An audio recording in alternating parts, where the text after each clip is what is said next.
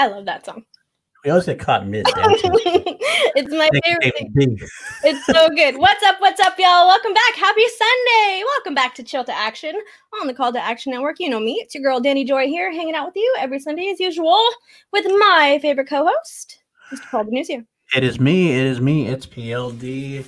Glad to have you with us on this Sunday once again. I'm glad that you guys have found us since we moved over to Sundays, at least for the time being.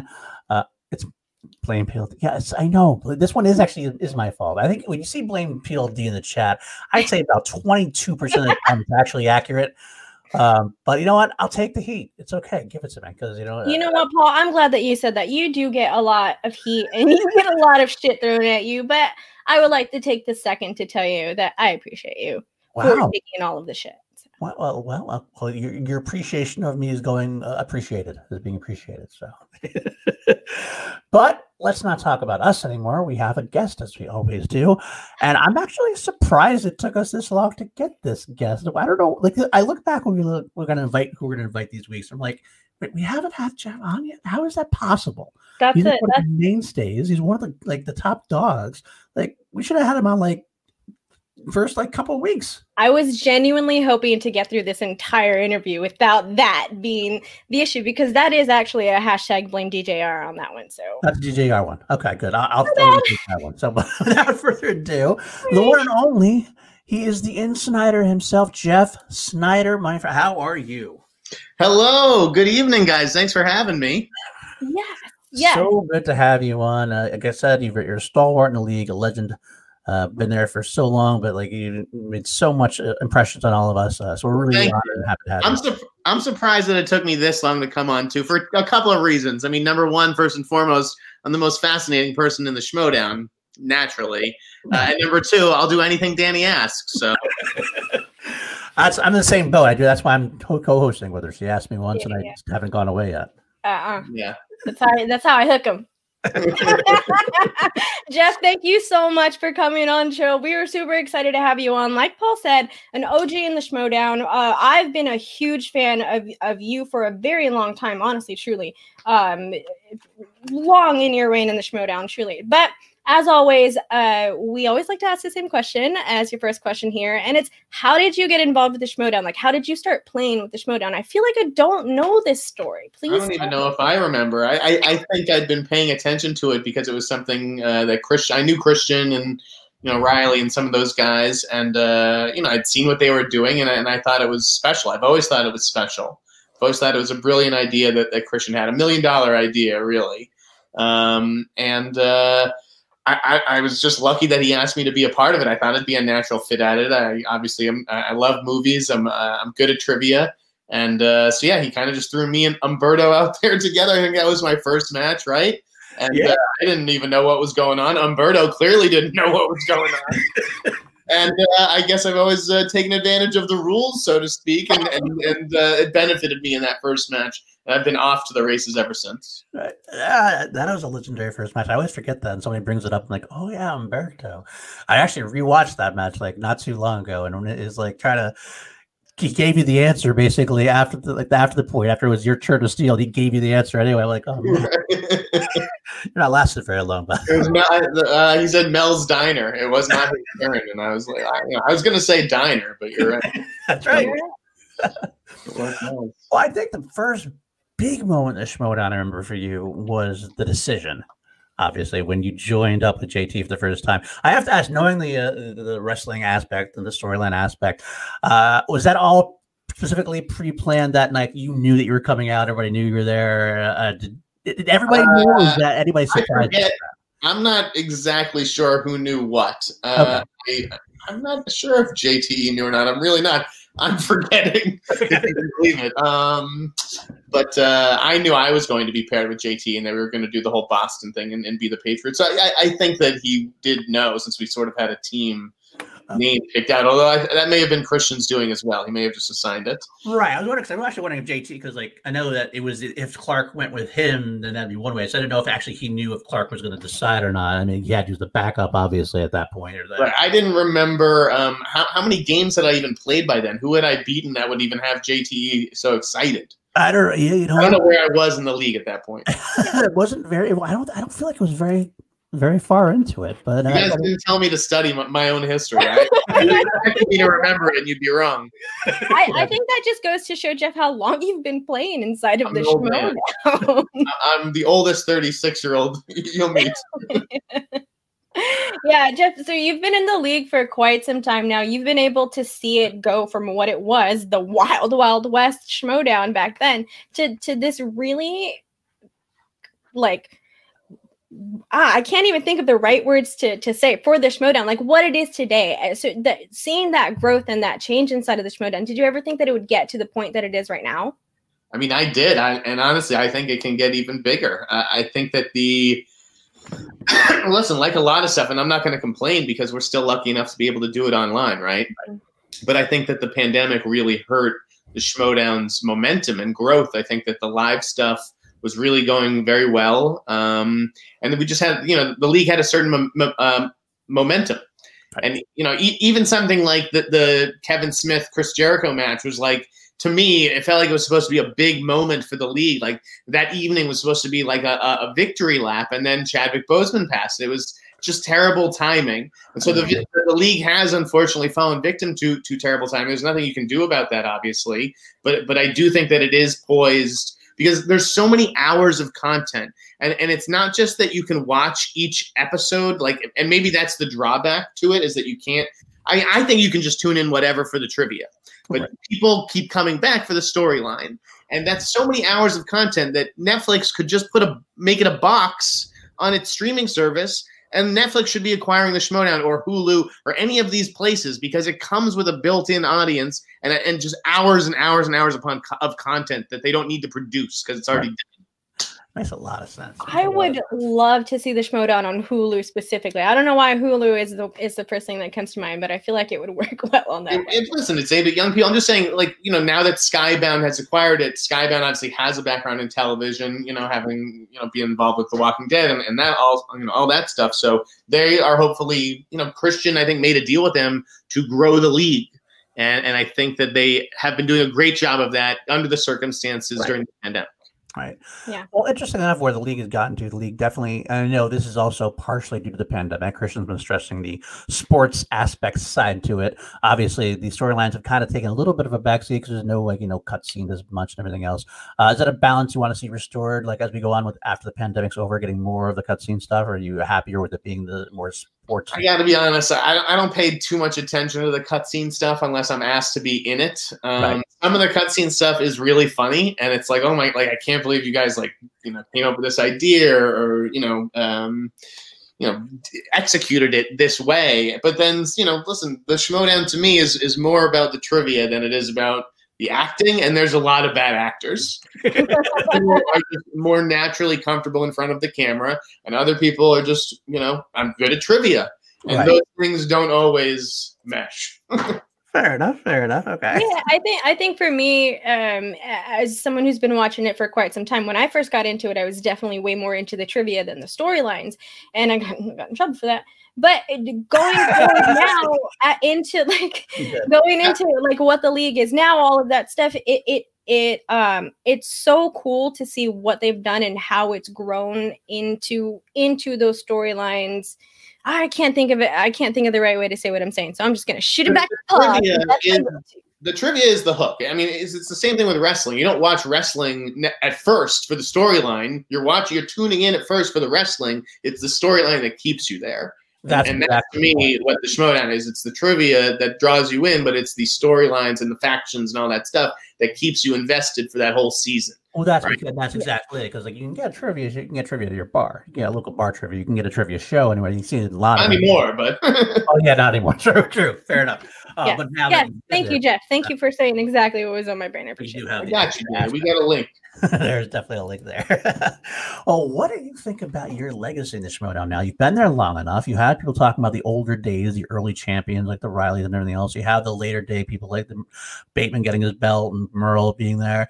Where do you think you stand as far as everything? I think I have unfinished business, my legacy. I don't think I'm done writing my legacy. Good to know. I think I'm embedded as one of the greatest players ever, just from the sheer strength that I think I'm the greatest teams player ever, and that's if it wasn't half the entire league at first between singles and doubles, now it's a quarter of the league with Star Wars and Inner Geekdom or whatever, if we're going to acknowledge those on the same level. We're not going to even get into that until you guys ask, of course. But, I'll ask, I'm sure. I think I'm underrated in this league. I think that a bad round against Bibbs has overshadowed what should be my legacy. I think that my record, it could be better. And you know what? I had that performance against Oyama, New York, and I blew it. I brought my C game, and you can't be average and win a game like that. And I choked under the pressure, and I second-guessed myself. I didn't do well. But the championship was right there. Okay? And playing Ethan, it was right there. And all my losses, whether it's Christian, they've all been close except for the Bibiani one. And so I think that people put a little bit too much stock in that. I think I'm as competitive as anyone in this league. And while I may not know the stuff from the 60s or the 70s and even some of the 80s stuff, if you put a movie from 1990 on in front of me, the last 30 years of movies, I'm going to know more than the average person. Okay. I like that. No, and I think you're right. You bring it up. The match against Bibiani gets a lot of volume for some reason because of what happened and everything else. Really amplifies that, but it's only one match. I mean, you're talking to a guy who has 17 career singles matches and like 21 teams matches. So it's one match out of that many times. Shouldn't define anybody at all. I get disrespected. I was just told, the other day I was just told I'm going into the Oyama match, and I guess I understand it, as the underdog. I'm the underdog going, so I'm just like, I feel like I'm underrated. Yeah, well, that's something. You are going against Oyama. Oyama is the former champion, so I guess that does have something to do with it. His singles record at that point was 7-2. He beat me. A square, he's 1-0 against me, so I get it. Why I would be the underdog in this match. I just like, the overall rankings, right? The way that a bracket should be laid out. Like I've said multiple times, Christian just doesn't know how to make a bracket. Could be. I want to do that. I'm facing this kid in the second round. Like, it's too early. We're like a finals matchup, but you guys are getting in the second round. Hey, steal in the second round, then I guess to steal. How do you feel about that? Getting your second shot there? Do you feel like you got a chance for redemption? You're really excited about it? I mean, he's good. He's very, very good. I am out for revenge. That is going to be what drives me in this match. Okay. It is the revenge tour, the redemption tour, if you will.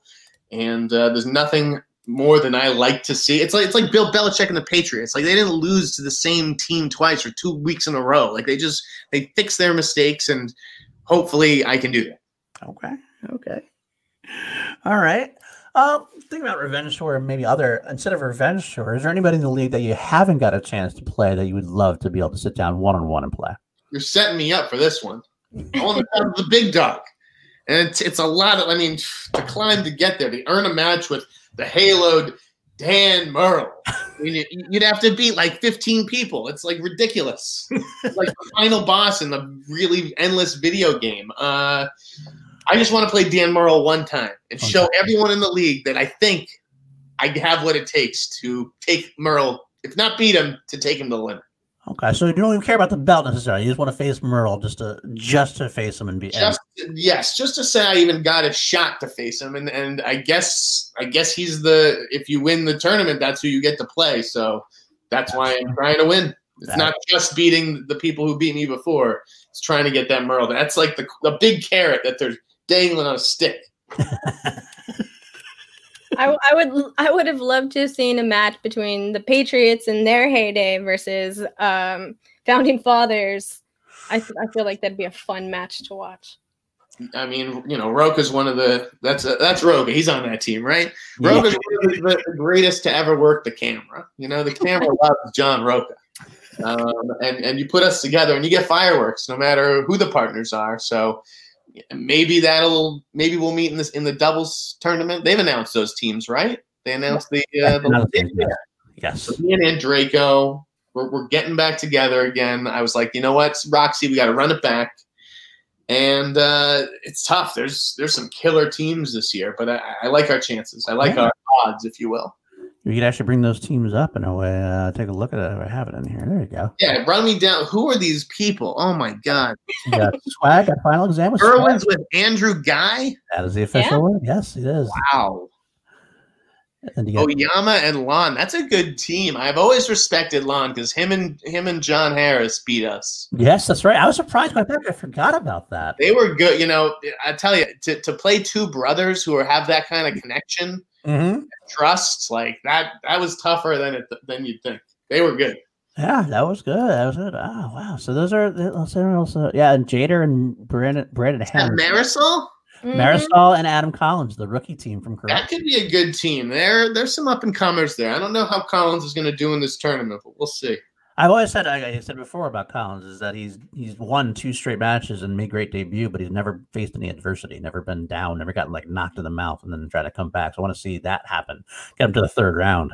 I mean, listen, I don't think you can let I guess I want to ask you guys, like, what does the tournament mean to you? Because it's like, do you put all the stock in the tournament? Is someone who does great in the tournament a great player, or should the tournament not just speak volumes on your performance?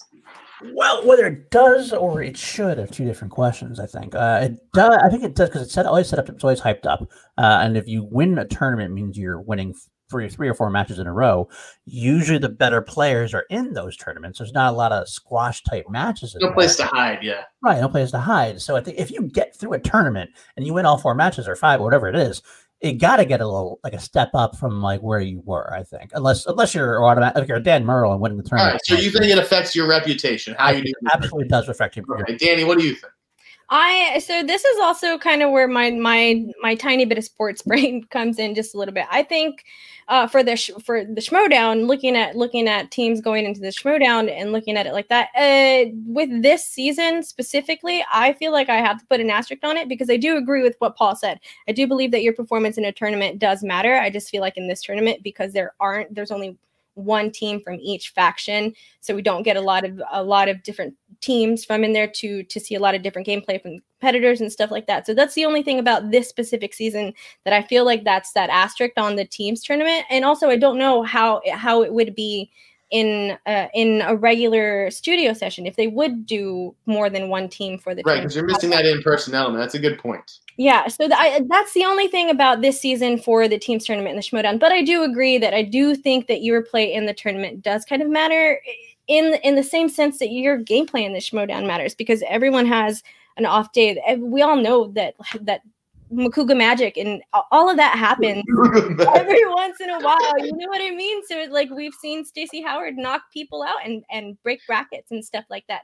So sometimes I feel like that's a little piece of it that you have to keep in mind. But I do kind of yeah, Paul, I agree. There have already been huge upsets in this tournament, Yeah. but it's like I'm not ready to say because so Roka lost, right? That happened. Yeah. You got TKO'd by Adam Collins, by the rookie. Right. Okay. So it's like, okay, are we saying Adam Collins is better than Roka now? Like, I don't know if I'm ready to go that far, but I think that the great players are still entitled to an off day. That's what I'm trying to say. Oh, 100%. I do think that Adam Collins winning these 2 matches in the tournament as a rookie definitely helps his standing. Like if it was just 2 random matches like in the year, be like, okay, he's 2-0, let's see what happens. But put him in a tournament which seems more important, and then he heals a John Roka.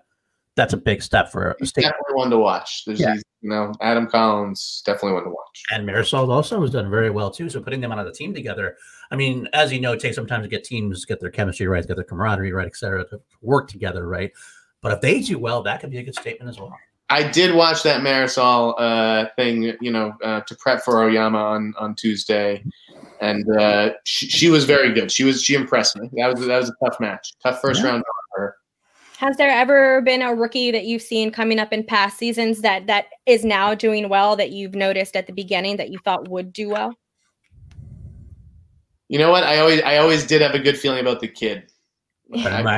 He grew up in showbiz, and he just always seemed like he knew his stuff. Like he was like the kid who, in between takes, was just rushing back to his trailer to finish watching a movie. So. Yeah, the kid surprised me. I know when I was out there for Spectacular, I mentioned this on another show. I got to talk to him a little bit, and like he was talking strategies upon strategies. He's like a little mini Ben Bateman as far as like strategies go. Like he's like a little walking rope-a-dope, okay? Because he's so innocent looking, and yet I know he's dangerous as anybody. The big smile can he's just like boom. Well, you know what? Let's ask. You know, I know you have this derision for the IG and the Star Wars leagues and everything else. Now, what I'll ask you before you go into that is there a division that you would like to see that you would have a little more respect for, that you'd like to see maybe the movie Trivia Showdown develop? You know what? I mean, an indie film division, if only because I do think that there are way more indie films than studio films in a given year. I think that indie movies are 60% of the movie business these days. I would like to see a foreign film league. Okay. Like Schmodown International. Okay. All right. Interesting to me, and a way to expand the league, you know, globally. I don't know. I guess I'd have to think about that a little bit more. Besides Marvel or DC belts, like what else do fans want? James Bond? Horror is one. There's been the horror-thon. Your partner's mentioned the horror-thon, and I guess that's been talked about heavily for some particular reason. But the horror-thon? Yeah, a horror match possibly. Oh, the horror division. I haven't heard about such an event. Interesting. I feel like those are the just Marvel is one that just gets talked about the most. With that, I know me personally, I'd want an animation or a Disney Pixar one, but that's just I don't think I'll be competing for that. Guys, why is animation always question 8 in the first round? It drives me insane. They want to keep you from having a perfect round. That's pretty much the only. They really do. It's a conspiracy. Illuminati. I'm not opposed to animation in the first round. Make it question 4 or 5, so you don't think, oh, I've got this perfect round within sight, and then they ask some crazy animation question, and it's like, screw you, Mark Ellis. I have a question, Jeff. This is so with JTE having the JTE rule and all of that stuff, and the JTE rule is infamous because we all know that it seemed like he was kind of using it as a strategy sometimes. Did you know that ahead of time before this became like the official JTE rule? Did you know that that's what he was doing with it? I can neither confirm nor deny certain strategies, knowing a reunion could possibly happen one day. But I think that JTE almost I don't know. He's like a little bit like Brendan Meyer too, in that people look at JTE and they don't expect him. They don't expect much, but he was great. And I wish we had drafted him this year, particularly with the league moving online. I can't believe that we haven't gotten any JTE matches. But then somebody made us get rid of JT. It was nonsense. That's true. That did happen. And there was a little controversy there where you talked about Roxy and Rocky. Who did we get for him? God, what was that? That was the Vado match, the Star Wars player. Yeah. So you wanted to Star Wars because you had Alex Damon as the champion, couldn't be in the tournament. And that was right before the tournament. So didn't last very long. That's like in fantasy football when you have to drop a great player, but because there was an injury at another position, so now you need to fill the position. It's such heartbreaking at that point, and then you feel bad a week later. You're like, damn it, I really need to do that for that. Yeah, man, it would have been nice to have JT earning points for us, but whatever. Them's the breaks. He gets to be involved however much he wants. He's earned that right. Oh, definitely. I think JT is great. I used to love that he was very. You said it before. He kind of surprised you how good he was because every once in a while he'd have a match where he'd lose something. You're like, oh, maybe he's done. Like he lost to the Olympic champion, like Cody Miller. Mm-hmm. And you're like, oh, okay, but then he'll come back and he'll bring you to he'll take the champion to the final round. You're like, oh, this is the JT. And that's the thing about the great ones, Paul. It's about how you pick yourself up. That's how you recover. Rocky Balboa is how you get hit. It's about how you get hit and keep moving forward. That's right. Rocky. But yeah, another thing, speaking of teams, I just noticed I was doing a little research today. You actually did another trivia match recently here, at least this summer, and you teamed up with John Roca. How did that happen? How did you guys get together? First of all, what do you think of that? Because Barstool Trivia was super hard. Like those were intense matches. Those guys were really good, actually. They were. It was a fun match. A great team in the Schmoedown. Ken Jack and was it RA? I think it was RA. That's who it was. Yeah. And I had a blast. Like they asked me for some reason because I told them I'd love to be on it.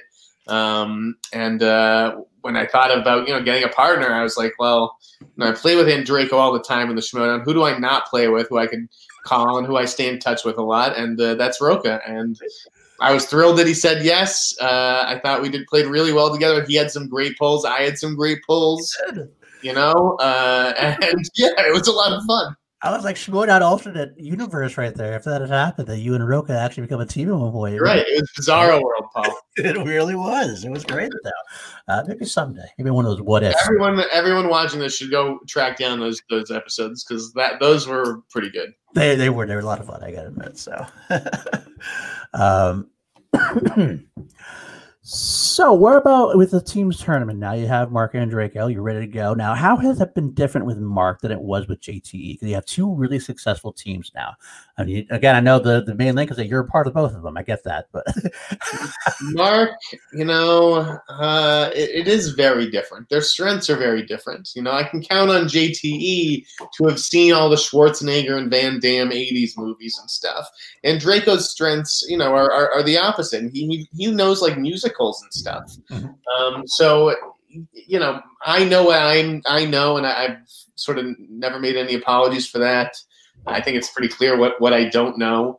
But Andreyko, he's a solid compliment. He's a little like cocky sometimes, like me. So we're both a little impulsive and shoot from the hip. But he's also very logical. So I don't know. It's a good balance. And with Roxy managing us, she just knows how to talk to us. Okay, that's interesting. Roxy as a manager, so it'd been different approach than Tom and JTE. That was like, yeah. Well, that's what I was gonna say. Everybody has Roxy and Dagnino has this feud. You would know better than anybody about who is the better manager, or at least maybe the better manager for you. I mean, they're very different styles. Like, right. Who's a better coach, Phil Jackson or Red Auerbach? Right. Like, I don't know. What's the better sandwich, a grilled cheese or a Cubano? Grilled cheese or a peanut butter and jelly, maybe. Who's the peanut butter and jelly and who's the grilled cheese then? I'm so white. They are both wonderful managers. Roxy, I think Roxy's a lot better than people give her credit for. They've sort of focused on the sexy numbers of it all, which is like 2 words that she says, going into round 3. It's kind of weird. She's just like very nurturing and understand. Like she's sympathetic, especially when you lose. Like she's someone who'll give you a hug, and you didn't get that from Tom. So. Don't think we definitely saw Roxy's what you said about Roxy in New York when you played against Paul the first time, watching her behind the scenes and stuff. With my family, she was great. There's this really great picture of Roxy and Smets behind the scenes, like both of them like just kind of yelling at y'all, and it's so great. It's so good to see. But Roxy has always been a manager that seems very compassionate towards her players and all of that stuff. Has she been a big help for this season?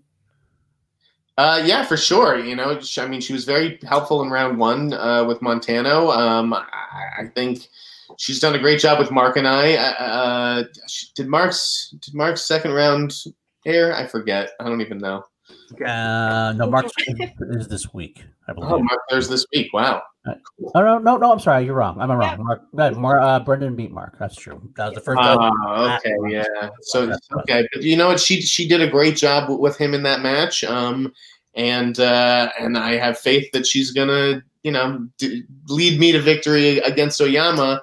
I don't think that we'll make the same mistakes that we made in New York, because we did make some strategic errors. Those are unusual. Those are sort of unforced errors. And that's what loses you championships. So I don't anticipate us making those kinds of errors again. Were you at all worried about Paul putting something like Innergeekdom on the wheel at all, or like the Harry Potter did? I have no idea. He may put Mel Brooks on the wheel. I don't know. Like I'm very worried about what could be on this wheel with Paulo Oyama, which is why I'm trying to study my weaknesses, but at the same time, I also have to admit to myself, these are weaknesses, and you're going to have them. That's okay. I got to be sometimes it's more important to strengthen your strengths and have those. Because it's the luck of the wheel. The wheel's a lucky draw anyway. So if you have enough strength, right, and I've got some surprises in store for him as far as my wheel slices. I don't think I think as you guys know, I put a lot of Tarantino, a lot of Fincher on the wheel, and I'm sort of trying to move away from that strategy for this tournament. So, but we'll see. We'll see. All right, I can't wait for that. That's coming up on Tuesday, I believe. Is that a match? I believe so. Oh God, yeah, jeez. I believe it's Tuesday. I got the books. There you go. I get ready to go. Now, how about the whole idea of getting Kevin Smith and Chris Jericho? That you said that was supposed to be a big event this year, and it was as big as it could be given the situation. How is that for you? How excited were you to see Kevin Smith and Chris Jericho join the Schmoedown? I thought it was just super cool. I mean, Smith is someone I know and love. I've always loved Kevin. And I'm lucky enough that when, he or I walk into a room where the other one is, it's like, oh my God, you're here. He's awesome. And I think he showed like that match was just so entertaining. That was something I could watch with Dad, and it's not like, well, it's Roca versus Bateman for the 8th time or Irwin versus Bibbs or whoever. Right. Like, this is Kevin Smith and Chris Jericho. And Dad was like, oh my God, they got Chris Jericho to do this. He was super entertaining. He knew his stuff too. I didn't feel like the questions were terribly dumbed down for either of them. I just think, he got Kevin Smith movies. That's tricky. Yeah. I did well with the category too, though. He did. Yeah. Well, it's great. It definitely meant a lot for the exposure. Hopefully, more celebrities and wrestlers maybe will partake, because I don't want it to just be, I have something to promote. Right. That was the great thing about it. Like, I mean, God bless the kids from the Losers Club, who came in and did those matches. Thank everybody who came in and took the time to play the Schmoedown. But it is great when they don't even have projects and they just want to play the game. Right. And they both talked so well about it afterwards. You knew they were there to have fun with it and really get along. So hopefully we can have more matches from that. It'd be great to see them like against other. I'd love to see a Rachel Silvestrini versus Kevin Smith, for example, kind of thing. Someone who's a big fan of his kind of thing. That should be really cool as well. I mean, I feel like I should be getting a shot at Kevin Smith. Favorite Kevin Smith movie? What's your favorite? I have to say Mallrats is my favorite. Okay. But Jay and Silent Bob Strike Back is very close, because that's the movie like I quote the most and on just like a day-to-day basis. I get that. Yeah, I get that. That is a very cool. So I feel like that's like the greatest hits of Kevin Smith, like all in one package. It's a greatest hits album, pretty much. Yeah, it's underrated in the filmography. I love Clerks and Clerks too, but yeah, Mallrats is always for me going to be a special one. All right. Fair enough. I can't wait for that more. If there was any celebrity that you would want to see play in the Schmoedown, who would you pick? So Christian just had Paul Walter Hauser. I think Paul Walter Hauser would be good, and I'd like to see Paul Walter Hauser take on someone like Josh Gad, who, if you have a Zoom link, Josh Gad will be there. So Josh Gad's doing everything these days. He's saying yes to the dress, baby. I love Josh Gad, for the record. He's the man. Both of those guys are great, so I'd love to see them take on each other in the Schmoedown. But imagine if you got like Quentin versus like Scorsese, like, oh my God. That'd be, oh man. Oh man. That'd be the ultimate cinephile, right? Like Scorsese. You can't get better than that, right? I feel like Quentin would do it. If like the right avenue was taken and the right experience, I kind of feel like he would do it. The other guys who I'd love are like the old guard, okay? To see someone like Roper. Like Richard Roper, right? On like David Edelstein or something, or friggin' Richard, just like one of these like New Yorker critics or something. That is true. Yes, Weston Doug. He didn't get drafted. He was signed mid-season, but we haven't gotten to see him yet. I figure we'll see him at some point. Though. Doug Benson. That was good, though. And no, that's not good too, Chris. Bobby Whitehead and Star Wars would actually be kind of a fun match as well. He's a big Star Wars fan, so. So you're not like I'll go back to the IG thing. And you said you don't like, but I don't understand why you're so vehement against it. I'm not against it. I just feel like in IG, you know what to study. You know what the movies that qualify for IG are. There's a list. All you got to do is watch the 30 or 40 movies on the list, really. Maybe it's more than that. Maybe I'm underestimating the number of titles. I mean, the fact is that there's a list, and a list exists, and you know exactly what the curriculum is. With the regular Schmoedown, I don't feel like it's even possible. I mean, you have to be ready for absolutely anything. And so I feel like while the belts are totally legitimate and to know the more than about Star Wars than anybody else is like, those are the matches, guys, where I stand there and I'm in awe. When I see Ken Knapsack answering questions, and I'm just going like, what are you guys talking about? Okay? But at the same time, it's just like why isn't there a Fincher or Tarantino belt or a Michael Mann Heat belt? Like, okay, you're not going to know more about Heat or Silence of the Lambs or Seven than me. Fair enough. I can't even fathom a world where that person exists. Have you ever pitched any of these exhibition matches, like a Quentin Tarantino match or a Michael Mann match? Sign me up for all that stuff. Sign me up for a Scream match, but like I only want to do Scream. Okay, if I have to do Scream 2, fine. But I don't want to have to go watching Scream 3 and Scream 4 with a magnifying glass. Like those aren't very good movies. No, Scream, right. I'm in. Scream, I'd be a giant for that one too. Scream 2, okay enough. I mean, I like all the exhibition. Like they're doing Rocky, right? Or did they already do Rocky? Yeah, like they have some fun ones for sure. I like those franchise. Like imagine like a Halloween franchise. Oh yeah. I don't know. There's a lot of things that they could do for fun, but instead when people are like, well, what should the new belt be? Marvel. It should be DC. Who wants to? I can't watch those movies more than once or twice at the most. Who's watching these movies 5, 6 times, let alone 12 times? Like I've seen other 90s thrillers. I think like out of that whole situation that happened for me, like knowing that you've been involved with the Schmoedown for that long and you have opinions about the Schmoedown the way that you do, but you're still involved with it and you stay in it, and listening to you now talk about the Schmoedown, it's really nice to hear that you have that passion for the Schmoedown and believe in it that way. And so I always love to hear competitors talk about the Schmoedown. Well, yeah, I mean, it's obviously near and dear to me, and I do read a lot of the stuff that people write. I do respond to a lot of it on Facebook. Maybe I shouldn't, but it is. I don't know. It's just everybody has their own opinions about movies, about television shows, and music, whatever it may be, and they have it about the Schmoedown too. And just when I see some of the people who they think are actually better than me, it like blows my mind. I don't want to name names because competitors. Other competitors? My motto for this podcast is humility, but geez. Other competitors or fans? Other competitors, like no, fans. It's mostly fans. Okay, fans. All right, fair fans. Enough. I mean, God, like there are people who have retired for a reason.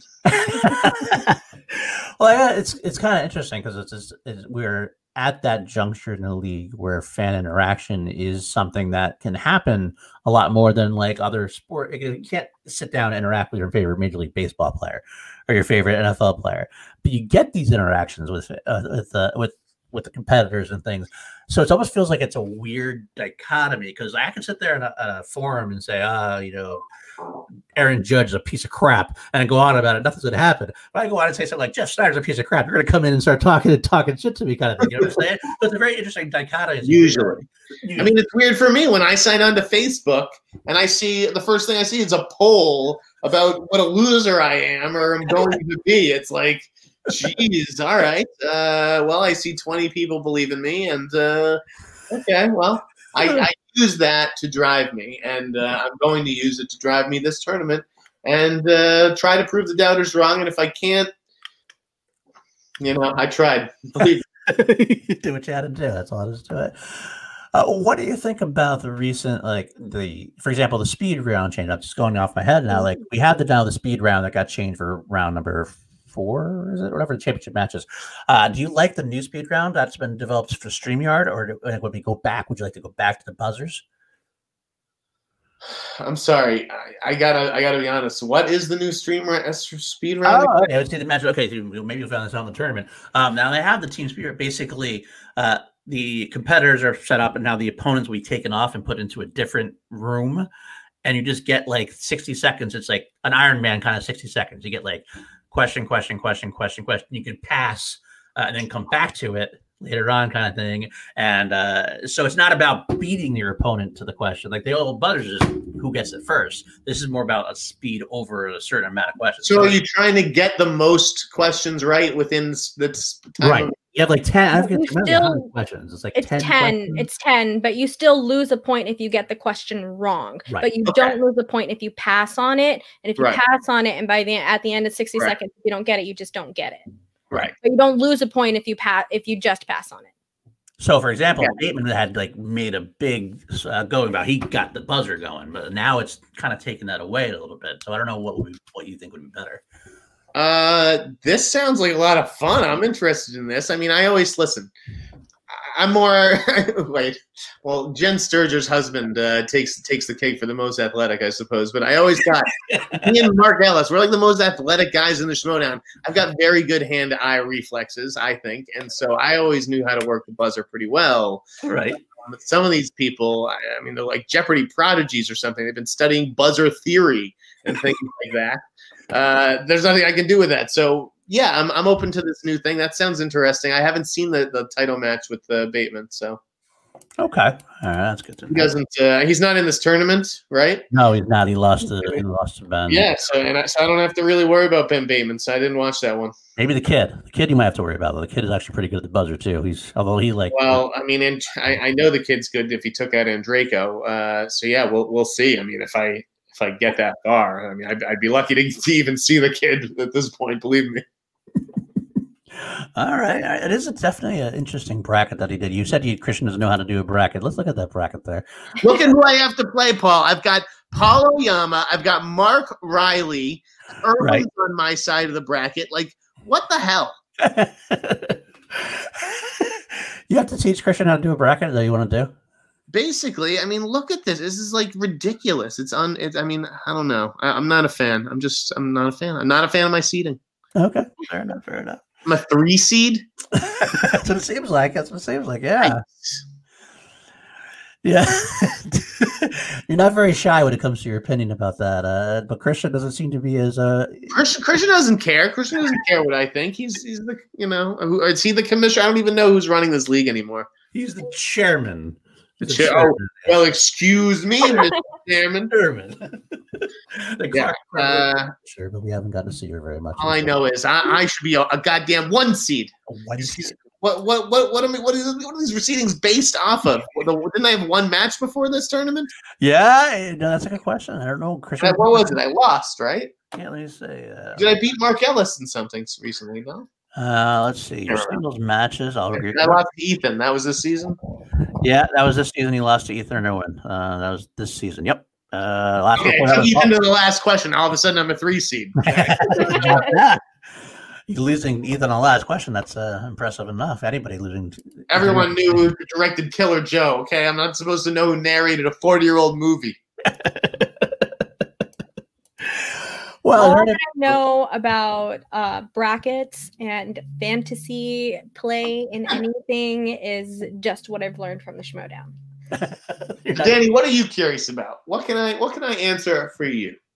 Oh, you know what? I do have a question. Thank you for that, Jeff. That's great because I was waiting to figure out a way to transition into it. So I heard somewhere on an interview that you enjoy reading, that you started reading at a very young age and all of that stuff. And books have always been something that was very close to you. So I kind of want to get your opinion on that. Are you reading anything now? I gotta say, I've slowed down on my reading. I was zooming through books recently. Actually, I just finished Glenn Kenny's Goodfellas book. I wrote a piece on it. So that's a great book. If you like Goodfellas, get Glenn Kenny's Made Men because it was absolutely fascinating. I actually felt bad that I had to write up the 10 most interesting things. So I'm kind of just giving up some of the mystery here. But that was a great book. I read a lot of stuff this summer. American Kingpin, which is about the guy who founded the Silk Road. Are you familiar with the Silk Road? Yes, I am. They're selling guns and drugs and all this crazy. You could hire a hitman, Danny. Right. So it was just this young guy who started this thing. What else did I read? I read about an Alaskan serial killer. I read Don Winslow's new book. He's the guy who wrote Savages. Okay. So yeah, I've been reading a lot this summer, but I've got lowbrow taste and stuff. I won't read, the hot nonfiction about a writer getting in touch with their feelings and going back to their hometown. No, I like true crime and detective fiction. All right. Got a favorite author? I mean, I love anything. I love the Alex Cross series by James Patterson, and I love the Lincoln Rhyme series by Jeffrey Deaver. Those are my two series. You know Lincoln Rhyme? No, I have not I heard Lincoln Rhyme. I've not heard of Lincoln Rhyme. Nice. Okay. So there's so much James Patterson. I only stick to the Alex Cross stuff. I can't read any other James Patterson because there's just too much. Because I'm a completist. Lincoln Rhyme. This isn't mine. I didn't seek this out, but I have wanted to read James Patterson before, and someone gave me this one, and that's why it's in my shelf. And I have continued my tradition of everyone has a James Patterson book. But Lincoln Rhyme is The Bone Collector. You guys remember The Bone Collector? Yeah. Okay. It's that series, and they made a terrible or not very good NBC show about it last year. But I love the Bone Collector, and what else do I read? I don't know, Chuck Palahniuk and Chuck Klosterman and that kind of stuff. Yeah, but what Chuck Palahniuk do I have over here? Yeah. Yeah, Kelsey's backstage. She's liking that. She loves true crime stuff. She tells all the time about her true crime list. Yeah, I read all the. Okay, so within the last year or two, I've read all the John Douglas books. John Douglas is the Mindhunter guy, right? Yeah. So all of it, I know Mindhunter and all that stuff inside and out. I could write an episode. Oh, I love Mindhunter. I want that to come back so bad. That was a great adaptation too. Hopefully someday he'll get back to it, right? That's what we got to think. Someday he'll get back to it. I listen. If I had any inside info, I'd share it with you. But it's on hold for now until Fincher's movie comes out. Yeah, Mank, right? Mank's coming out. That's coming out.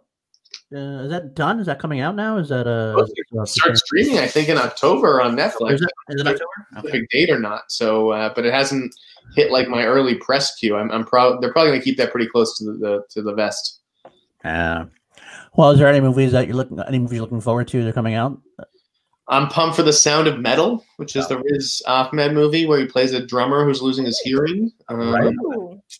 I did hear about that one. I really like Riz Ahmed.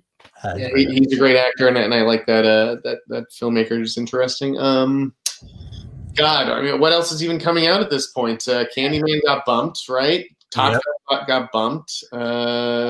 Everything's getting bumped nowadays, yeah, I don't even know what's left. I'm looking forward to James Bond, but we'll see if you can't release that movie if people aren't ready to go back to theaters. That's a tough one.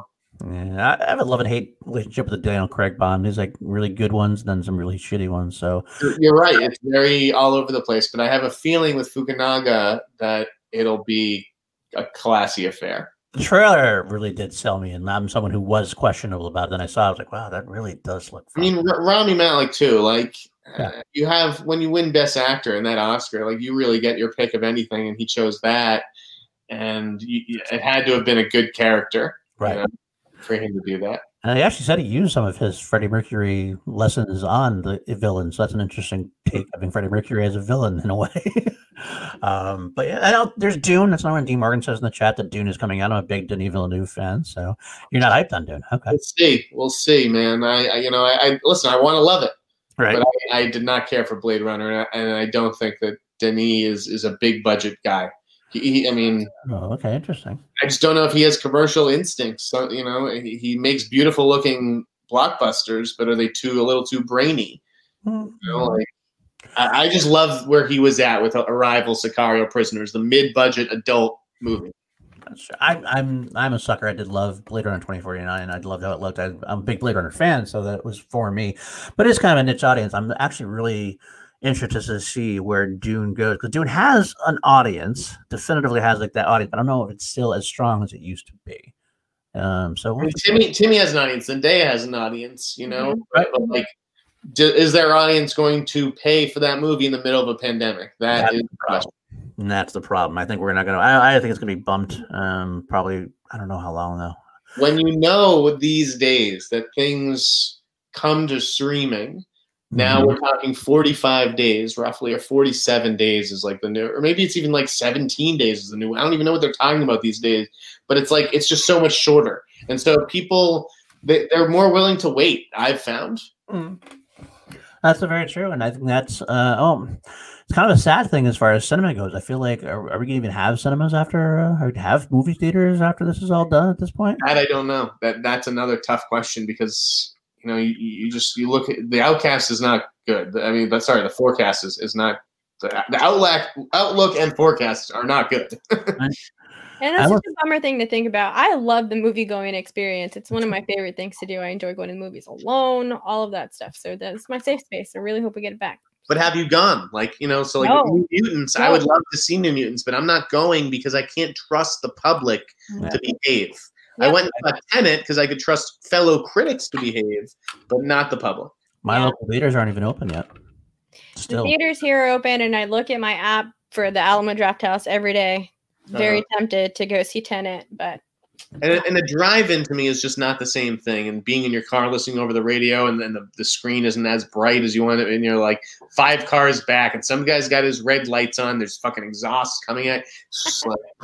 I would like that, but that's just my social anxiety. Like, put me in a space where I can just talk shit to the movie the whole time and not feel bad about it. Let me. You're a talker, Danny? Yeah, I am. Talker, huh? Not in the theater. I'm not in the movie theater. I absolutely will not. I despise those people. I'm that person that jumps up in the seat and looks at someone for having their phone out. I'm that person. I'm terrible to go to movies with because I am that person that will snap at someone for talking. But if I can talk during a movie, I love color commentary on a movie. I'd let you bug me.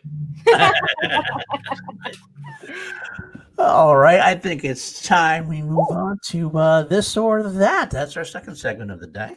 This or that. This or that. So you haven't been here before. Where have you been? But you could say you'll give Jeff 2 options, option A, option B, and he gets to decide between them, and he can either just cut it that short, or he can just expand on it as he'd like to. And we'll go from there. If you have any in the chat, you can throw them in there as well. I just opened the chat, by the way. Whoa. Oh. There's people here, huh? There are. So feel free to pick any out you want to see. If you see something that you want to. Okay. Weston, AJ, Chris, Danny, Brandon. Wow, look, you guys got a damn audience. Yeah. we won the award last year for a reason. Yeah. That's right. I'm coming on the top-rated podcast. That's right. It is top-rated one. Absolutely. So, all right. Without further ado, the one question we always ask this one first because it is a Action Army podcast. It began that way. Civil War did happen. Are you on the side of Team Guy or Team Bateman? There's only one right answer. But that's another thing.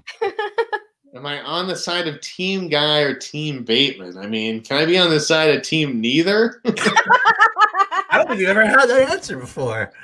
You gotta choose one. This is in regards to what? Just overall, or any qualification you want to make about it is up to you.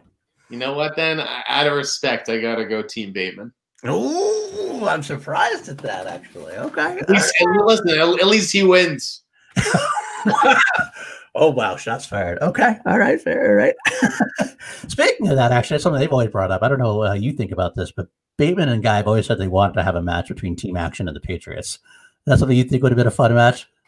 Match. I'm sure a lot of teams would have liked to shout at the Patriots boys.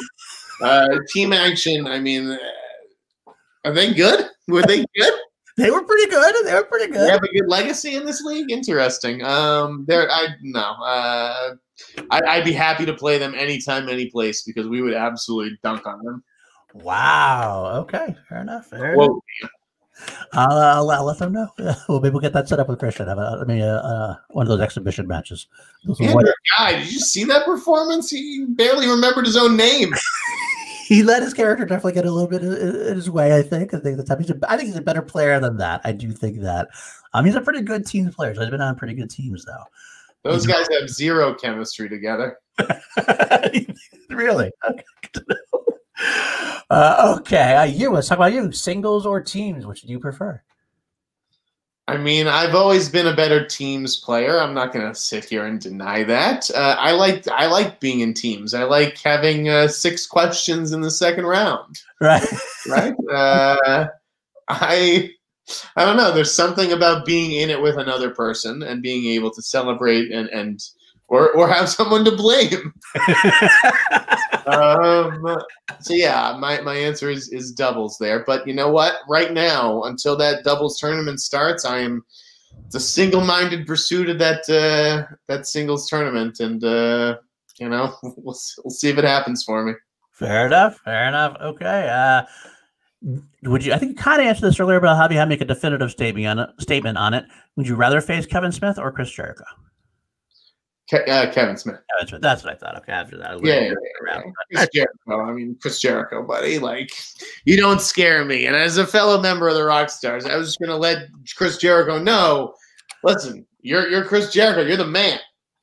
But I'm the alpha dog of the Rockstars. I've got the C on the jersey, buddy, and you are on my team now. Well, I think we should clip that out, send it to him, and see if he has to respond. All right. How about this? We got who would you choose? You had to choose. You have a chance at the title, the team titles. You know, choice of Andreyko or JTE right now. I should no comment the hell out of you just for the ball to answer that question. I'm looking for hot takes. You know what I mean? I mean, right now, honestly, as amazing a time as I had with JTE, I would pick in Draco right now because I think that I just haven't seen JTE do it in a while. He's got that ring rust. And until he comes back and sort of shows that he's in that same peak form and as focused and as hungry as he used to be, I got to go with Draco. Fair enough. It's a good response there. That is true. By the way, Snyder versus Jericho trash talking would be. All right. How about? I know more about Chris Jericho than he'll ever know about me. Is that a good thing or a bad thing, though? Probably good for trash talking. I'm just saying, I got more angles to take on trashing Chris Jericho. Yeah. All right. We did actually in the Action Guys did a stream about fast food today, so I want to throw this one in there. In-N-Out, Five Guys, or Whataburger? In-N-Out. In-N-Out. Oh, yes, easily. Okay. All right. I had In-N-Out once. I wasn't that impressed. Yeah, what, Danny? What are you rolling your eyes for up there? I'm in Texas, and I live in Corpus Christi, Texas. So my answer should be crystal clear on that one. 100%. I can't ever not say Whataburger. Well, yeah, that's what I thought. Okay. It's a very heated in the Action Arm. It's a very heated debate. Whataburger versus In-N-Out. I always throw Five Guys in there because I like it better. Mark Wahlberg would be disappointed in you. First of all. No, Marky Mark. I don't know if I've ever had a Wahlburger, but it wasn't very good. It was more of like a Donnie Wahlburger. That's exactly what it was. I tried that once, and I was like, I'm not going to come back. All right. We said it for Clerks or Clerks 2? Clerks. I mean, Clerks 2 is a very, very good sequel, but there's the original, and then there's everything else. Yeah, Clerks. I actually prefer Clerks 2, surprisingly. But okay. Time Snyder out. Okay, Chris is not happy. Chris is also a big Whataburger fan, so anytime you mention Whataburger. Yeah, I never even been to Texas except to the Dallas airport. So until Danny invites me for a visit, I'm going to be a California guy, even though I'm here on the East Coast, and I'm going to stay In-N-Out. Well, that's why I think you're East Coast. I thought you might have had Five Guys more and maybe appreciated it. He was hoping you were going to be on his side. I did. I was wrong. And you disappointed me, but it's okay. We'll move on from that. In-N-Out is a post-award show tradition. You have to go get fast food after every award show. Okay. All right. Well, let's just stay right there. Tonight's an Emmy night, so I mean, it would be. That makes sense. I would be there right now if it was a normal season. Okay, East Coast or West Coast, Boston or LA? I mean, that's impossible. With regards to what? I mean, where would you rather live if taking jobs out of it, taking the film world out of it, so to speak? If you take that out of it, then I'd rather live in Boston, like with my family. But I mean, quality of life is just, you can't argue with California and the weather and everything. I'm dreading the winter months here if I end up staying on the East Coast. Like, I do not want to, I don't even have winter clothes. My Sundance clothes are back in storage in LA. I came out here with just summer stuff. I'm gonna be freezing my ass off. But, yeah, it's tough. I do like. God, there's so much to love about the West Coast. Like but I was lucky enough to have friends. So I know a lot of people who have flown out to the West Coast. They just never found their circle. Right. And they, were lonely, or they felt like, rent is high and stuff like that. Like it's the cost of living is worse. So I don't know. But they turned around and went back quickly. Well, okay. So East Coast, West Coast, who has the better regional food chains? Oh, okay. The West Coast. The food is better on the West Coast, I think. They're just in Los Angeles. There's so many different cultures too. It's not like I'm dining out in the city in Boston all the time, but in Los Angeles, I don't know. It's a melting pot, right? Yeah. Mexican food. I'm a big taco guy. I'd rather take like the Italian food in New York. Well, yeah, it goes without saying. That definitely. Yeah, but so every place has its own thing. But I guess I would give LA the advantage there. Okay. Live Dunkin' Donuts, anyways. Live events or studio events? Live events. To me, I thrive on the crowd, and believe me, if there ever is another free for all, I've been planning that entrance for weeks. Oh yeah. Oh God, sign me up for the next free for all. I got the music all picked out. I know. I got the script for Christian to read. All right. Genius. But we got to get there first. We got to get to a point where it's safe, where we can all congregate, and I can give everybody hugs. Everybody wear more cologne. Wear more cologne when you come to these live events, because you're sitting there all day. By the time you give me a hug at the end of the night, you stink. So bring that spray. Deodorant. It's a small app. Halftime, you put it on. You got to re-up. You got to re-up your deodorant. It was just 2 or 3 of you, okay? Just 2 or 3. I don't think I hugged you at all, did I? You're all lovely. You all smell wonderful. Do you actually want to know who the best person I've ever smelled is? Yes, I do. This is no joke. Pierce Brosnan. He smells like a bar of Irish soap. It was incredible. That actually makes a lot of sense. It actually makes a lot of sense when you watch this movie. Terrific, Pierce Brosnan. Whatever you're doing, keep going, honey. And bottle your set, maybe. Bottle your set. Yes, Pierce. When you watch, I'm wearing Pierce. Pierce. Do you wear Pierce? I think that's perfect marketing right there. If you're watching Pierce, we could start a cologne company. Pierce, call me. We could call it PB&J. I don't know if that's what you market with your smell, but okay, I can see it working, baby. PB&J, buy her. PB&J. That's actually Pierce Brosnan actually looks like human cologne. I get that actually. Anyway. That's my James Bond. Oh, that's your James Bond? That's when I started watching movies ish, and plus GoldenEye. I had GoldenEye on Nintendo. I had to play it too. Oh no, GoldenEye the game was actually better than the movie. I thought way better. GoldenEye is one of the only movies I've ever turned off halfway and never returned to.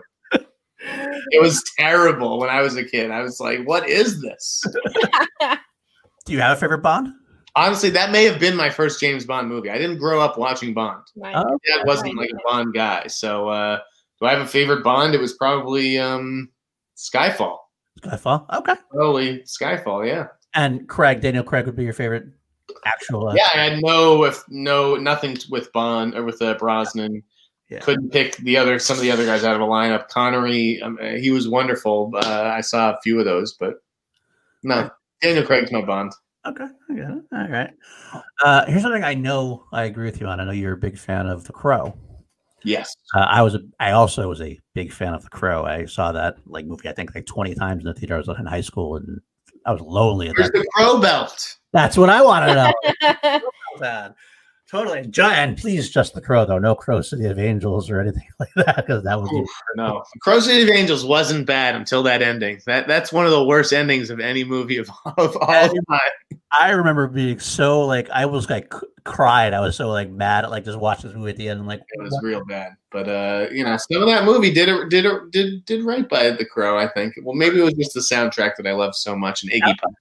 The soundtrack was good. That's true. Okay, well, The Crow then. How about reboot The Crow or no, or let it go? Reboot it. I'm open to a reboot, if only because I don't know. It felt like it could have been a big franchise. You got to keep the budget down. Like you got to know what it is, and you got to know its audience. So you're not making this movie for the people who love Marvel. You're making this for the people who think Marvel is stupid. Okay, like that's what you have to understand. And Jason Momoa was an interesting choice because he was going to play the Crow for a while, but ultimately not like he was just like the polar opposite to Brandon Lee. Like you don't need this big muscled guy. I'd like to see a female Crow. I'd be totally open to a female Crow or a black Crow. I'd like to see Lakeith Stanfield as the Crow. I think it's a good opportunity that's just waiting there. I don't know if I love the team or trust the team that's has that property right now. It kind of seems like it's been rebooted or talked about forever. I mean, it's like 10, 15 years almost been talking about and just never seems to quite get there. Yeah, I mean, it was stuck with the Weinsteins for a while, and then Ed Pressman was going to do it, and like it was at Relativity for a long time. Relativity had its issues, so Ed Pressman is one of like the oldest, most veteran producers in town. I just don't know if that's working against him in this case. God bless the guy. Are there any underrated I'm going off this or that now, but any underrated action type films like that you think could be a good franchise that have been made like the past decade or so? Thinking of something like an Upgrade or something like that could make a good franchise with new. So we're talking about movies that would get sequelized, or maybe sequelized. Potentially do something good. Maybe the one that has been out there for years that Sony. I mean, they're really two movies. It's the same actress's fault that these aren't franchises. You know what I'm talking about? No. I tell you, one action star, one woman who's been a part of two huge action movies that neither of which were sequelized and they were supposed to be. Charlize Theron? No. Okay. She's an Oscar winner though. Anne Hathaway?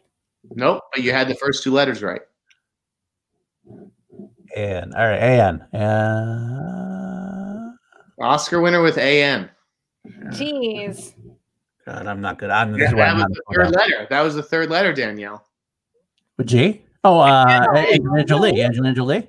Angelina Jolie had Salt and Wanted. That's true. That is true. I can think of her. Both of these movies should have been sequelized. They were both big hits. Yeah, they were. No, nothing. The other Oscar-winning actress who was in a big hit movie that should have been sequelized that wasn't. Actually, this actress, her co-star is in two movies that should have been sequelized. It wasn't.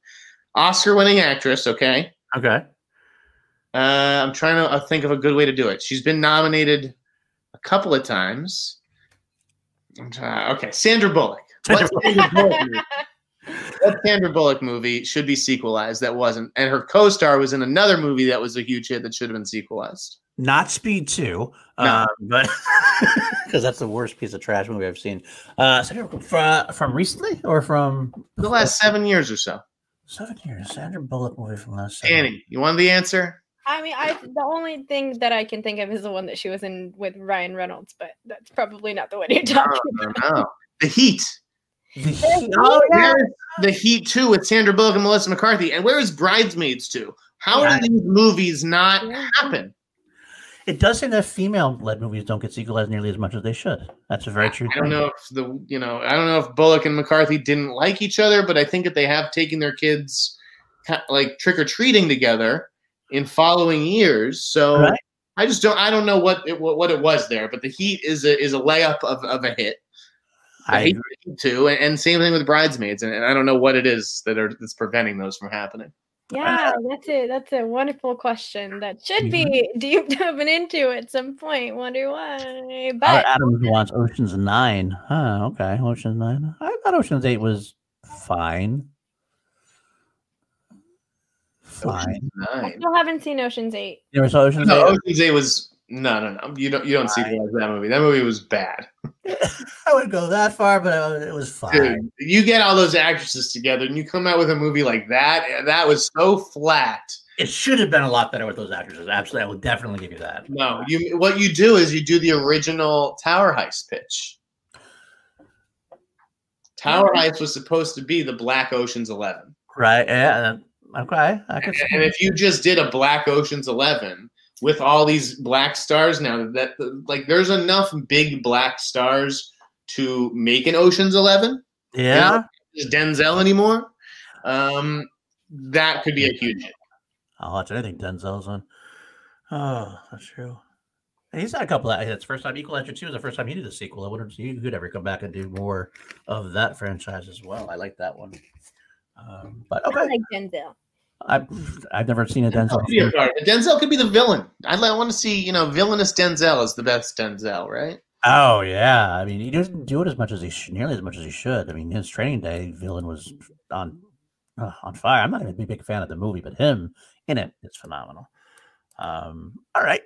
Oh, there you go. Speaking of Denzel, been watching a few of his movies the last few days. Favorite performance by Washington and a favorite director combo he's worked with multiple times. Good question, Robert Parker. I mean, the multiple times thing, we're talking about either Tony Scott or Fuqua, right? Was any? Yeah. Well, quit. No. That's it. That's gonna spit at Tony Scott. Oh my God. This is movie trivia that. Yeah. No. Tony Scott and Fuqua are the big ones. All right. Yeah, I guess I'd prefer the Tony Scott movies, even though I think none of them are as good as Training Day. Hot take. I love Training Day is way better than like Man on Fire. I love Man on Fire. Man on Fire is one of my favorites. That's the one I was thinking of. Spike Lee. I've been watching Spike Lee movies. Yeah, best Denzel performance. I mean, I think it is Training Day. He's great in those early movies like Glory and Cry Freedom, but he's also great in the hell was it? I'm blanking. Shit. Fifth round question or 5-pointer. I'm blanking on my favorite. Oh, Philadelphia. He's great in Philadelphia. Oh yeah. I loved him in Malcolm X. Yeah, Malcolm X. Yes, he's like Denzel is one of the top 10 actors of all time. And I wish that he had. I guess he's done Fences. Like he's been nominated for Fences and Rome, Israel lately, but neither of those movies I think are going to really be remembered 10 years from now. I want to see him get another just meaty role. Yeah. I'd love to see him do something like a Quentin Tarantino movie or something. Yeah, he could definitely take some other chances with some of the people that he works with. Right. Yeah, exactly. But all right, fair enough. Well, I guess we actually veered off this or that in a way we've never done before. And I like that, though. So we'll end this or that on that point. You survived your experience with this or that. Now, chat, the next part is up to you. We already started kind of with Robert Parker. I saw them in chat and just jumped it in there.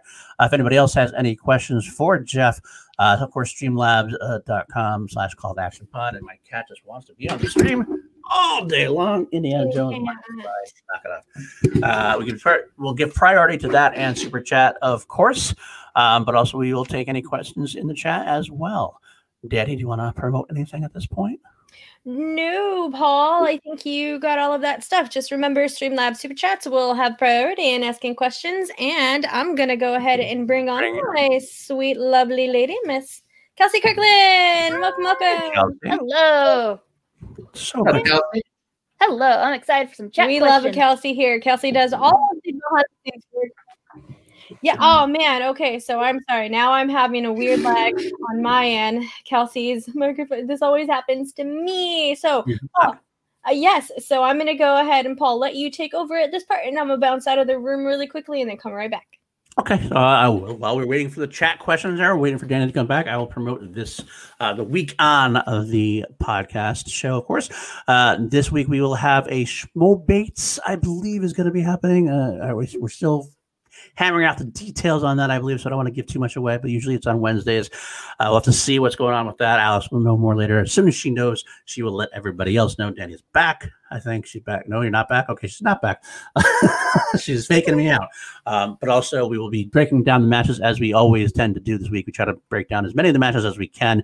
4 matches a week has been a little tough to do, so we will break some of them down on Call to Action Live, which will be another Saturday edition, probably a little bit earlier this week. It's going to be a little bit earlier than we usually go at 10:30. We're probably going to go a little bit earlier because of the, I'll say it now, the Bobby Gucci birthday celebration thing that's going on in the Gucciverse. And a few of us might be appearing on that as well. So we don't want to cross our streams too much. But this Friday, the 25th, before that, I will say, I'll throw this one up there. Where's that banner? It's the last General Standing inaugural movie trivia battle royal.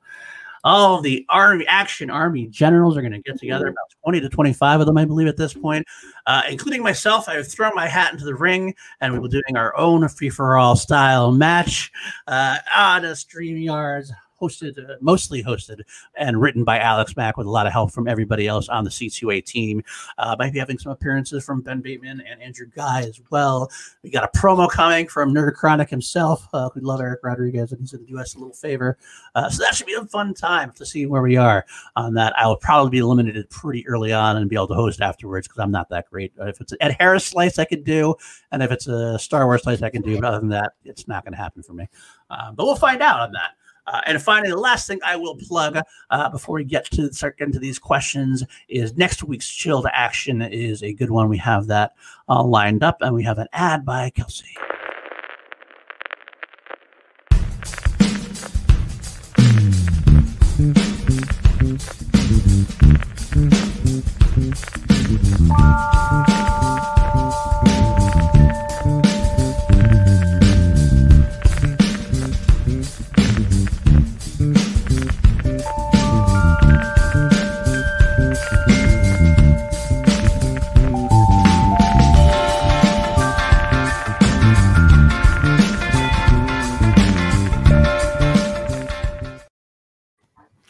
Liz Shannon Miller, after her not upset really, but her taking Chance Ellison out of the tournament, she's definitely in the news on the Schmodown. She's made a definite case for herself to be pushing herself up into those top tier type players. I like to think she's going to be a fascinating conversation. So, and yes, I'm sure Danny Coach will be talking about Tank Girl because that seems to come up with. So. I'm so excited about that. Oh, I can't wait. Yeah. So I think I have permission from the crew to plug what we got going on Thursday. Oh, I was going to say, but I didn't know if you want to announce it. Go ahead. You can definitely go ahead. Don't know. Okay, so I don't have any graphics for it, but y'all, as you kind of want to announce a brand new show that we are starting on the Call to Action Network this Thursday. I wish that I had a graphic. I don't. We're getting that ready for you soon, but we are starting a new show called As the Wheel Turns, and it's going to be a Schmodown show that focuses more on the storylines. We're going to talk about the storylines that have gone on throughout that week, and then we're also going to do a little deep dive of a focus of a particular storyline or with a faction or a person or anything like that. So this is a new idea. It's kind of a new thing that we're rolling out. So tune in on Thursday. That's not going to be its set date. We're just trying to get this thing rolled out so we can get this started. But this Thursday, it's going to be myself hosting with my sweet baby Kelsey right over here. And then our guest that we're going to have on, we're going to have Jake Berlin from A Certain Point of View. We're going to have Shug from the Let's Get Ready to Talk Schmodown podcast. And then we're also going to have Larry Payne from the Gucciverse on. So come in and hang out with us this Thursday to go ahead and talk about all of that stuff. That felt like the greatest crossover since Avengers Endgame. Yeah. Congrats on the show, guys. Thank you. To be older storylines as well. Dan, what you point out, if you talk about older storylines as well, we may get into alternate universe storylines as of what would have happened if that or that thing. And we know that Aaliyah used to have the All the Belts podcast. That's how Mike Kalinowski became a bad guy after pitching that on that podcast. It's kind of something we wanted to dive into as well. Some kind of alternate universe type takes. What would have happened? Like a Jeff Snyder and John Roca team up. What would that have looked like in the storyline? Something like that. Yeah, we missed talking about the storylines. We missed talking about everything that's going on inside the kayfabe world of the Schmodown. So I'm excited to get the show rolling. So yay! Tune in Thursday at 9 Central and be on the lookout. We'll get all of the other information for you then. Woo! Okay, that's it. That's all I have. I feel like I should get more cut scenes. I would like to act more. I feel like I should stretch those muscles. I would like Absolutely. to see that. I'm all for that. So, Christian, look it up. if you're watching, Christian, if you're watching, Start a hashtag. He's people. watching. I'm on the show. He's watching. He's like, oh God, what kind of trouble did Snyder make now? yeah. I'm waiting for the text. All right, Kelsey, why don't you go ahead? All right. First question, it was forgotten, I guess, and this or that, according to the chat. Loaded fries or poutine? Robert Adams, neither. I actually like salt and pepper on my fries. Maybe I'll do, like ketchup or barbecue sauce, but I don't like poutine and loaded fries with like chili or cheese or any of that stuff. No, it's not for me. Okay. Jeff Snyder continuing to be the true heel of the Schmodown. Yeah. Neither. I've never had a salad. I was like that for a long time. All right. Next question. Where's the 2v2 basketball exhibition between Top 10 and the Patriots? The world demands it. Again, another one of these things like the match with Team Action. Anytime, any place. John Roca can barely walk, let alone run. This guy's got a bad knee. He can't shoot. He can't dribble. All he can do is stand in the paint and rebound and maybe hit a layup. Nost is good. I have respect for Matt Nost's game, but I think that JT and I clearly have the advantage there. JT can actually shoot and move. To be fair, after the scooter incident, does JT still have it? I don't know about that. Listen, I think his legs are fine. I can't speak to his teeth. But I think he can still run around better than Roca can. Fair enough. Okay. Next, Kels. All right. Roca, someone should get Roca a GIMP outfit, so I can bring out the GIMP to Roca. All right. Where do you think the exchange goes from here after the Lucas Black debacle? See, I don't even know who that is. I can't even say his name. So I know that I've heard about a little bit about what happened. Explain it to me, though. Okay. Basically, what happened is in the Ben Bateman Dan Murrell match, there was a 2-point question. Yes. That Ben Bateman got, and it was name the lead of Fast and Furious 3. Right? Fast and Furious 3. It was kind of weird in a weird way because he said came back in 7. And came back in 7. Right. Yeah. And Ben argued that it threw him off, that like a lot of, as far as the 2-pointers generally go, it was not a good 2-pointer, should have been a 3-pointer at the very least. And he was really pissed about it. And it led to a storyline type angle, I believe, where he basically threw everybody into the bus, said Gucci wasn't managing him right anymore. He even threw Riley. Yeah, okay. Now I think that's all I need. Ben Bateman, quit whining like a little baby. Okay, everyone kind of knew that answer. It wasn't that difficult, I don't think. Maybe it was a 3-pointer instead of a 2-pointer, but I don't see how that's Bobby Gucci's fault. What are you expecting to do? Like mount an appeal or some kind of challenge over something like that? He still has a reputation to uphold as a manager. That would have been an embarrassing challenge. You got to take your lumps, take it on the chin, there, buddy. Move on. Basically, he also said he wants to leave. He's going to leave the exchange. He never wants Gucci to manage for him again. He doesn't want. He doesn't think Roca has his back, and Riley doesn't. Listen, that's a different story. I mean, someone like Sam Levine just has way more knowledge than someone like Bobby Gucci or Roxy. Of course, I don't think Sam Levine is a terribly good manager at all. So, it's different people offer different things. Okay. So I don't know if Ben Bateman expects Bobby Gucci to be Sam Levine, but you got to know just like a manager has to know his players' strengths or his or her players' strengths. A player has to know their manager's strengths and weaknesses, and Ben Bateman, his expectations seem unrealistic in this regard. Okay, I like that. That's an interesting point. You never hear about that. We do hear a lot about how managers should manage, but the idea that players have to know what they're getting into with the managers is a solid. I know what Roxy's good at, and I know it's not going to be advising me on crime thrillers. That's okay. I've come to grips with that. Okay, fair enough. Okay. Yeah. All right. Next question is favorite animated movie, since we all know you love them. That's an easy one. There's only one champion, and that's Toy Story. I knew it. I mean, listen, The Lion King is incredible. You can't argue with The Lion King, but Toy Story. There's Toy Story, and then there's every other movie that just wants to be Toy Story. I saw you talk about Toy Story 4 and how much you enjoyed it, and I loved it. I was just glowing from it. The whole franchise is brilliant. I mean, yeah. I think especially for people who don't What's the best Pixar movie? Is it WALL-E? Is it Inside Out? I'm like, are you guys kidding me? Are you kidding me right now? Toy Story. Always. It's Toy Story. All right. All right. Next question from Brian. What is your favorite match you've played in either teams or singles? Ooh.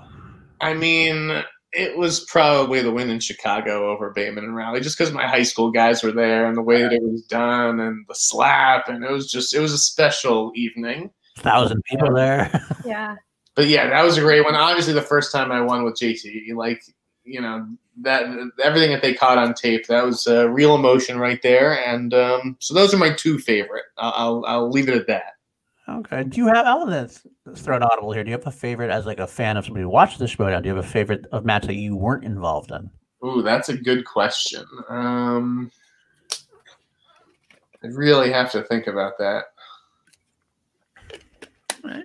I mean, Roka, yeah, I don't know that I can name specifics. Roka has definitely had some, like, this is why he is the outlaw and why everybody love, you know, why there is an Outlaw Nation, like, because John's just magnetic. God, and honestly, watching some of those Star Wars matches, even though I have no idea what's going on, I am witnessing like a level of nerddom that like you never get to see in person. Fair enough. All right. Next question is: does the boys wait? Cam Shaft, Waltz with Bashir is a great answer. That is true. Like, that's a masterpiece. There you go. Okay. All right. Does The Boys count as a superhero show for you? Oof, that's a good question. I mean, you'd think so, but the superheroes are also the supervillains, so that's tricky to say. I would say that it not so much a superhero show as it is a comic book show with power. But technically, there are superheroes, even though sometimes they do supervillain stuff. Like, there's a reason that they're the Seven and people worship them. Right. Like, they must do some good at some point for somebody. All right. That's true. Stargirl or whatever. Stargirl's pretty close to being a hero. Yeah. Yeah, I'll go with that. So yes. All right. Kind of went over this a little bit, but what was your mindset like playing Bibs? You seemed out of it that day. First of all, I always end up playing Schmoedowns like the day after something traumatic or something has happened in my life, like broke up with a girlfriend, or mom died, or I lost a job. It's like, hey, buddy, can you come out to the Schmoedown about 16 hours from now? It's like, so there. I don't know what it was with Bibs. I'm not here to make excuses either. There may have not even been anything. I just know that, like I've said in the past, even LeBron James, even Michael Jordan had games where their teams got blown out. And, in those blowouts, I doubt Michael Jordan or LeBron were playing in the fourth quarter because they just knew, like, today's not my day. I don't have it for whatever reason. The great ones are great enough to recognize that.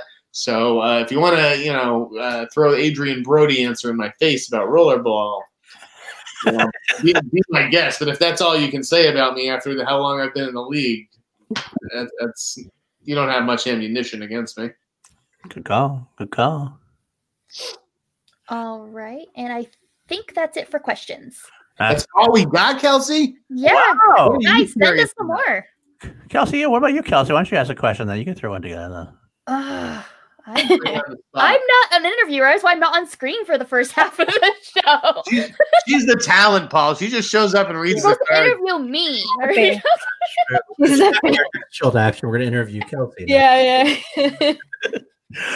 All right, then. I guess that wraps it up at this point, huh? Yeah, Danny. Yeah, I think so. Chat, if you do have anything else, let us know. But if not, then we're going to go ahead and, Paul. Look at Jeff. Want me to tell We're just going to play ping pong back and forth. We're just going to say, yeah, Paul. Yeah, sure. Yeah, Paul. Yeah. High quality entertainment right there. Yeah, yeah. That's why we're what the people are paying for. People tune I in. win the award. You have the award back there still, right, Danny, somewhere? I do. It's actually on my bed right now because it was cleaning, so it's hanging out right over there. It's actually I just sleep with it like that. You sleep with it. All right. The truth is that. Well then, Jeff, where can we find you? Where can everybody find you? Anything you can plug? I mean, I'm on Instagram, and I'm still lurking in the Schmodown Facebook groups. Responding to things that I shouldn't. I'm still taking a Twitter break, so I'm not available on Twitter. I mean, you can still DM me, of course, with anything, and I do a mailbag for my podcast on Thursdays, and I do hope that you guys will watch the podcast. But where else? Oh, Cameo. If you want an individual cameo, your friend may want a cameo. Maybe they like the Schmodown. Who knows? I'm available on Cameo, and I'm very, very cheap. All right. I'll say anything you guys tell me to. As long as it's not racist. Okay. Yeah. Kelsey's already got her mind going. I see that mind going on that, Kelsey. You want to definitely do that. Kelsey, oh my God. You don't have to say. I owe you a video. Can you send to my friend? But yes, anything that you guys ever want, I'm happy to come back on. Maybe a month from now, if I do well in the tournament, maybe if I don't, and it's just before the doubles tournament starts. Absolutely, definitely. All right, Kelsey, where can they find you? All right, you can find me at KelseyKins90 on Twitter and Instagram. You can also find me at Miss Quinkins on Instagram. That's my cosplay site. TeePublic, we've got merch. We've got masks. Wear a mask, please. We can open theaters again. And yeah, you can always find me here on Call to Action on various shows when I can be there. Okay, and me at Paul_Denizio on Twitter. You can find me on Call to Action Live, Chill to Action here. You can find me on the Action Industries channel, producing for Ben and Drew, as well as doing my own show called Class Action weekly on their channel as well. We basically do this or that with movies in a way, just with categories, and it's a fun time. And I have open PLD projects, my own YouTube channel, where I will be eventually doing the Harris Dance, where I will take you through every movie that Ed Harris has ever been in, and I'll make you love Ed Harris like I do, or die trying. I'll find out. We'll find out, I guess. Huh? We'll see, PLD. We'll see. You've heard about this for a year now? I know. I'm waiting for some. Jake Yacovetta's got to give me some more thumbnails first, and I got to wait for tournament season to die down, so we're not reacting to every 5 matches a week at this point. Then blame Jake. Got it. The Harris Dance takes about just as long as Watch the Book takes to come out. That's right, y'all. You know me. It's your girl Danny Joy here. You can find me on Twitter at DannyJoy, DANIEEJOY. You can also find me here every Sunday with my favorite co-hosts, Mr. Paul Denuzio and Miss Kelsey Kirkland, hanging out on Chill to Action. You can also go to my YouTube channel. I am actually bringing out a Watch the Book episode. It is going to be on Annihilation. It's going to come out on the 30th. So come and hang out with me, where I talk about a book and a movie and the differences between their adaptations. So I will be there. And then this Thursday, come and hang out with me and Kelsey for As the Wheel Turns, the new show on the Call to Action. As the Wheel Turns. Exactly. Yep. We have to give credit for Maxwell. I think Maxwell came out with that. Yes. Our friend Maxwell had that. Thank you. Talked about it. That came out so easily. We're like, damn, there is no other title. Daniel's like, you want to do a storyline show that's kind of like soap operas. You should call it As the Wheel, as soon as you should call it As the Wheel Turns, as soon as we did it. So big shout out to Max. Thank you so much for that. Big shout out for that. But that's going to be it for everyone at the Call to Action crew. For Mr. Jeff Snyder and everyone here, thank you all so much. We love you and appreciate you. Stay safe out there. And as always, y'all, thank you. And we salute. We salute you. Paul, you get to press the buttons. I know I do. I always Yay.